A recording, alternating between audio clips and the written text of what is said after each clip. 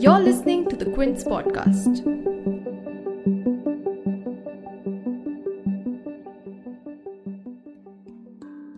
Less than a year before India's most populous state, Uttar Pradesh, is headed off to the state assembly elections, the Yogi Adityanath government seems to be trying to focus on population control measures. On 9th July, the state government released a draft of the proposed Population Control, Sterilization and Welfare Bill 2021 for public comments and suggestions till 19 July. And essentially what the draft proposals aim to do is make a two-child policy mandatory for those who wish to avail government benefits. Government employees who have 2 or less than 2 children, or those who go for voluntary sterilization, will get benefits like government subsidies on electricity and water, 2 extra increments in the course of their service, and maternity and paternity leave for 12 months with full salary and allowances. On the other hand, violators will be barred from contesting in local body polls or from government jobs and promotions, among other things. Now, given India's soaring population, discussions on population control are anything but uncommon. However, the UP government's move is drawing a lot of flack on 2 fronts. While a lot of experts maintain that coercive measures do more harm than good and can lead to a distorted demography, the opposition believes that the UP government's move is politically motivated given the impending state elections. So how should we look at UP's population build? Can it achieve the goals that it intends to?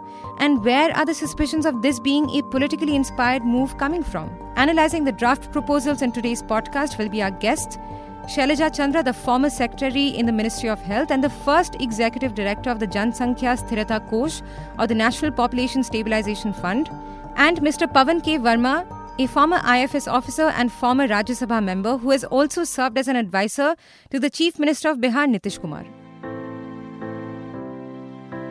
You're tuned in to The Big Story, the podcast where we dissect the headline-making news for you. And I'm your host, Shorbuli.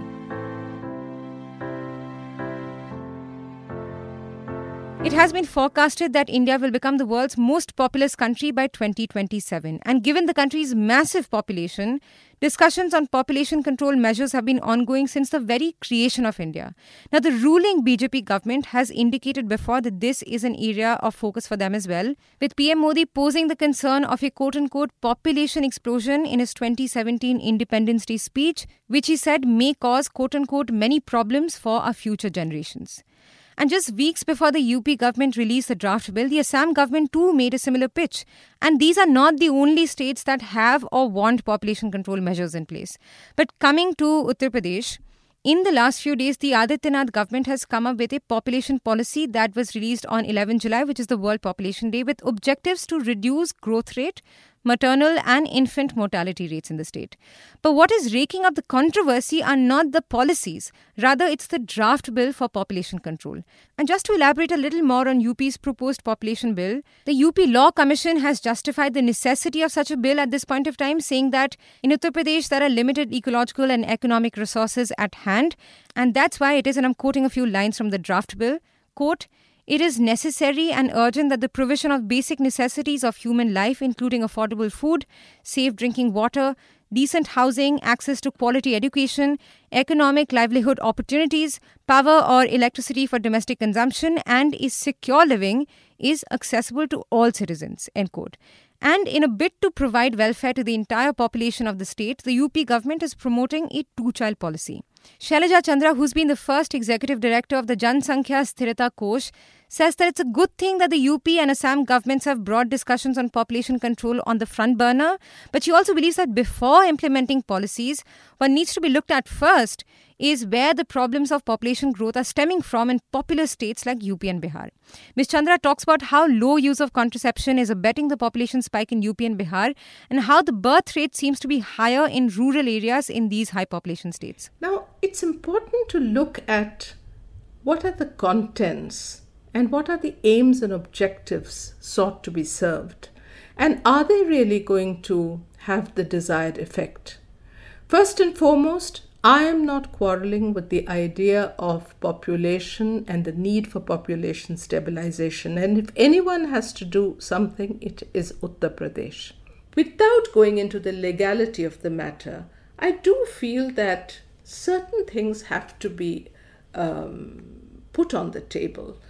And that is that the action to prevent unwanted pregnancies, particularly in Uttar Pradesh and of course Bihar also, is urgently required.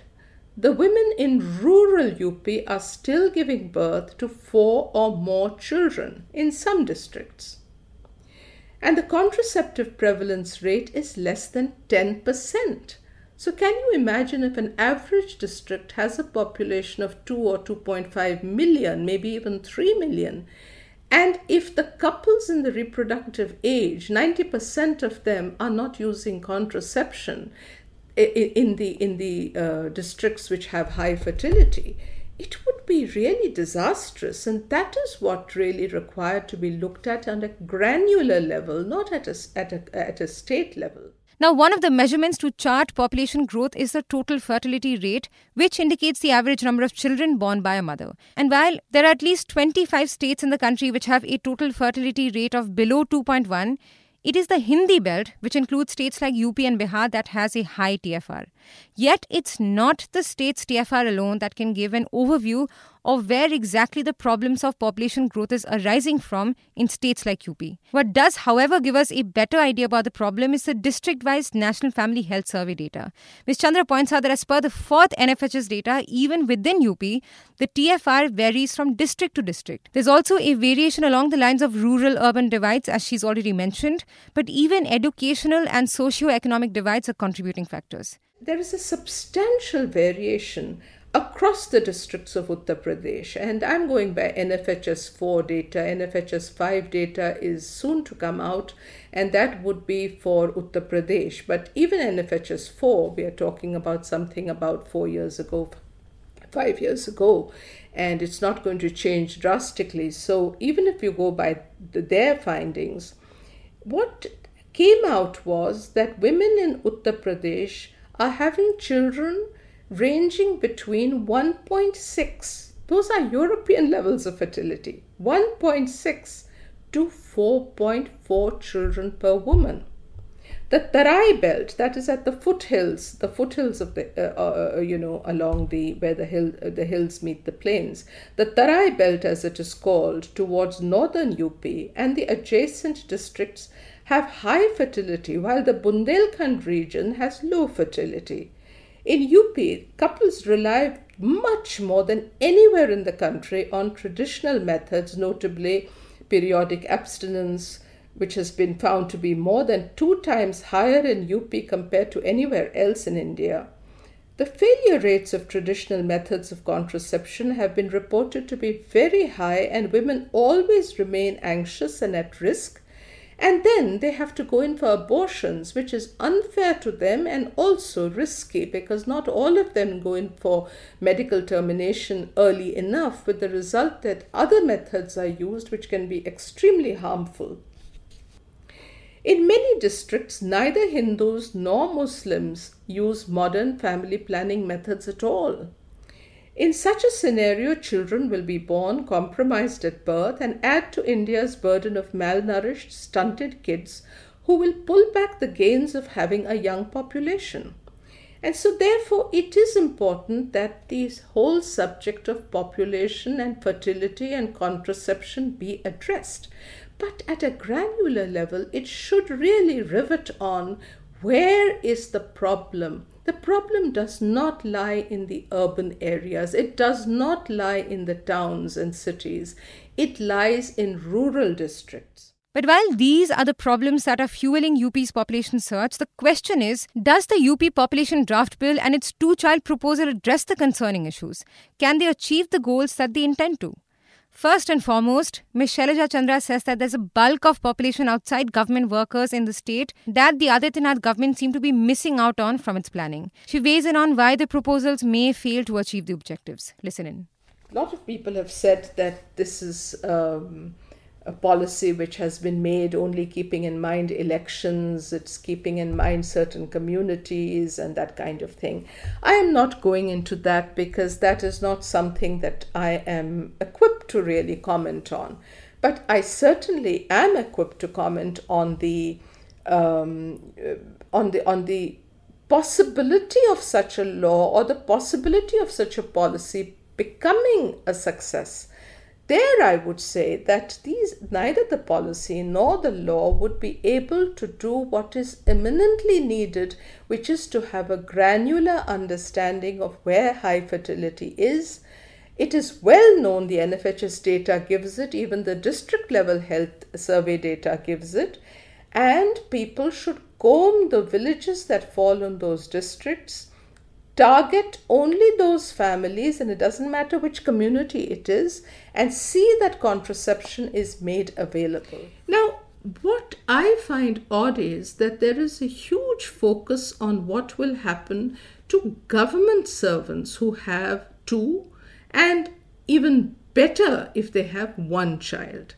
If that is done, they will get all kinds of things like extra increments and loans for building houses and fast-track approvals for getting all kinds of other benefits. Of course, maternity leave, paternity leave, all those things which are very progressive have also been thought through. But the question is, even if Uttar Pradesh has a very large number of government servants, it is nothing compared to the size of the state. The population of Uttar Pradesh is about 212 million, which is really the size of a country like Brazil. Uttar Pradesh by itself, along with Bihar, is about 23% of the whole country. So therefore, to really, talk about government servants alone and give them so much primacy, I mean, they are a captive group under your control and you can pretty much do whatever you want.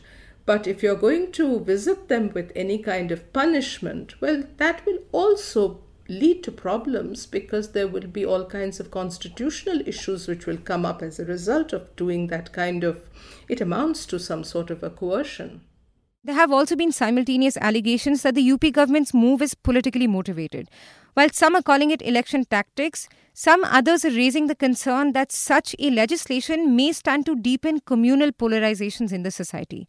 But despite the fact that population control should be looked at seriously in the country, one of the reasons as to why the UP and Assam government's two-child policy proposals are drawing flack is because the Hindutva narrative has persistently attacked the Muslim minority community for alleged high birth rates, often circulating a claim that the Muslim population is set to take over India.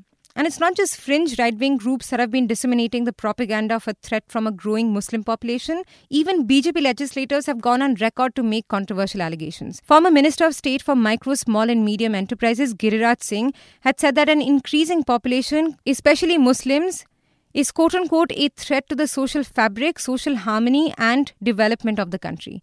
While BJP MLA from Rajasthan, Bhavari Lal, had said that unlike Hindus, Muslims are quote-unquote worried about how to take over the nation by increasing the population. It's also worth noting that Assam Chief Minister Himanta Biswa Sarma had raked up controversy earlier in June by saying that, and I'm quoting him, quote, "We can solve numerous social ills in Assam if the immigrant Muslim community adopts decent family planning norms," end quote. Even UP Chief Minister Yogi Adityanath has stated that the two-child policy is aimed at ensuring that there is a quote-unquote population balance among various communities. Mr. Pavan K. Verma, former Rajya Sabha MP and former IFS officer, says that the UP government's move is sending not a direct but a subtle and pernicious message to the Muslim community.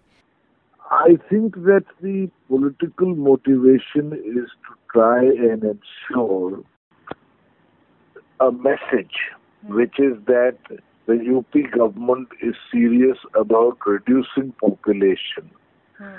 And a second and more perniciously subtle messages to the minorities, especially the Muslims, who are in popular perception, especially in the minds of the UP government, supposed to be having a fertility rate which is much higher than that of the rest of the population. Whereas in reality, the difference is highly negligible. And ultimately, there is a subtext of a communal agenda behind it as well. It is not stated explicitly, nor is it drafted for that purpose, but the the aim of this move, as also for the Love Jihad bill which had come in earlier, seems to be clearly directed also against the Muslim minority in order to consolidate the Hindu vote, and that is the political content of the action, which is, I believe, one of those unsustainable shortcuts to an enduring population control policy. But can this move stand to deepen communal polarization? Mr. Verma believes that beyond this draft bill, if we look at some of the other legislations passed by the UP government, such as the Love Jihad laws, these legislations seem to be aimed at demonizing the Muslim population. If this move is clubbed to other moves taken by the ruling dispensation today, then it clearly shows a pattern by which the aim is the demonization of the minority community. And the need to consolidate the Hindu vote on some issue which is transcendent of caste and local concentration. So that pattern seems to be explicit, and it can be seen very clearly also in the bills that were brought against Love Jihad, which infantilized a decision by a woman to make the choice of her own spouse and assume that all marriages which are based on mutual consent of adult couples are a question of a love jihad. But if the objective is really to control population, then can coercive policies be able to tackle population growth? One important factor to look at is how China's coercive measures led to a demographic distortion in the country. But as it turns out, these proposals from UP and Assam even go against the centre's own notions on family welfare programs. Recently, in 2020, the centre had told the Supreme Court in an affidavit that family welfare programs in India are voluntary in nature. And I'm quoting a few lines from the centre's affidavit.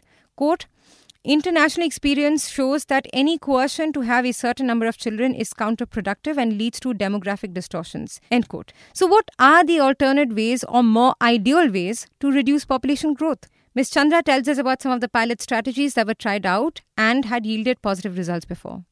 When I was in the Janasankhya Sthirata Kosh, we tried 2 or 3 strategies, and I think those strategies, although they were pilots, worked. And they were tried in districts, very, very poor districts. They were tried in Rajnandgaon, in Chhattisgarh. They were tried in Barmer, in Dholpur, in Nabrangpur.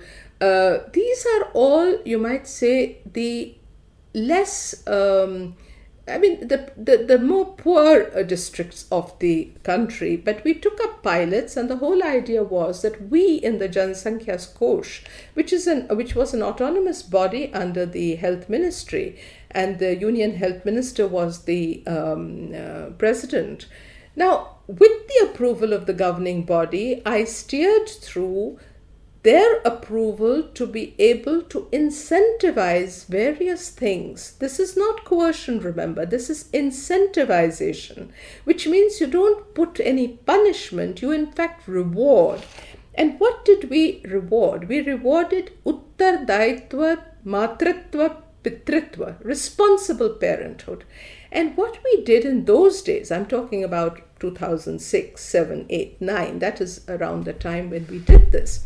We said that in the districts that we choose, because naturally we were not big enough to do it in every, throughout the country, and we were focusing only on the high fertility states and districts.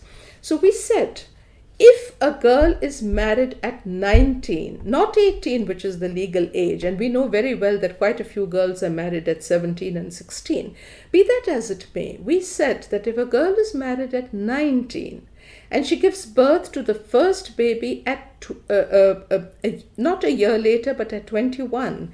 And the second baby is born 3 years apart so that there's spacing. Well, for every one of these milestones, if it's a boy baby, you will be paid a post office savings certificate of 5,000, and if it's a girl baby, 7,000 encashable in 6 years. And that was done, it was given. And I do remember that we went to these districts and the collector had a function and we gave these awards. I signed on the one side and the collector signed on the other. And people said, "Inko ghar baithe baithe ye paise itne kaise mil gaye?"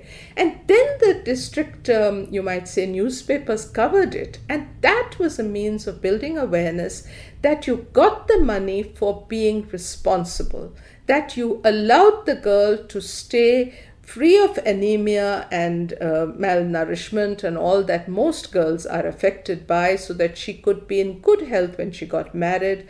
She could be in good health when the first baby came, and the child was in good health by the time the second baby came. The childbirth is what you want to avert. The later childbirth is what you want. It's not a question of coercion of "I'll not let you have more children." It is the when that matters. So therefore, I would have said that that would have been a wonderful way of being able to really get the attention of India and the world, because that is something that would have given dividends in no time. She also says that the registration of marriages and birth will have to be looked at from a different perspective. Second, I do feel that this whole thing of registration of marriages, deaths, and births has to be looked at afresh. When I was in the Janasankhya Sthirata Kosh, we found that the sarpanchas and BDOs were merrily signing off any girl, even at 16, 17, that she was 18 years old, because people wanted to marry off their daughters young. You pay less dowry, and people want a young bride, not an old bride. With the result that when we asked the sarpanchas, they said, "Kya, hame koi election nahi jeetna hai? हम ऐसे certificate नहीं देंगे तो कौन हमें vote देगा?" Mr. Verma says that the only enduring way is to invest in health and education. The alternative way is the only enduring way, which is to invest in health and education. Education specifically for women, so that they can make informed choices with regard to their own reproductive consequences. It is not as if those who have 2 children or one have an extra cranium in their brain. It is because of education, better access to health, that they are able to make informed choices about their own well-being and the future as they want to carve it out. When you couple lack of education, especially among women, and link it to poor health infrastructure, and link both of these to situations of abysmal poverty, then you have a situation where people, even against their will probably have more than 2 children, although consciousness has gone up about the smaller family. And that has gone up primarily because education among women has gone up over the years. So these shortcuts about trying to impose it by fiat, unless you also invest in these goals on health and education and rectify the iniquities of the system, is unlikely to work except as a propaganda. And that's a wrap for this episode. But for more analytical stories on UP's 2-child policy, check out the Quint website. If you like listening to this episode, please subscribe to the Big Story playlist for episodic updates. We're live on Apple, Google Podcast, Spotify, JioSaavn, and most of the other popular podcast streaming platforms. For other podcasts, please log on to the Quint website and check out the podcast section. For any feedback, shoot an email to podcasts@thequint.com.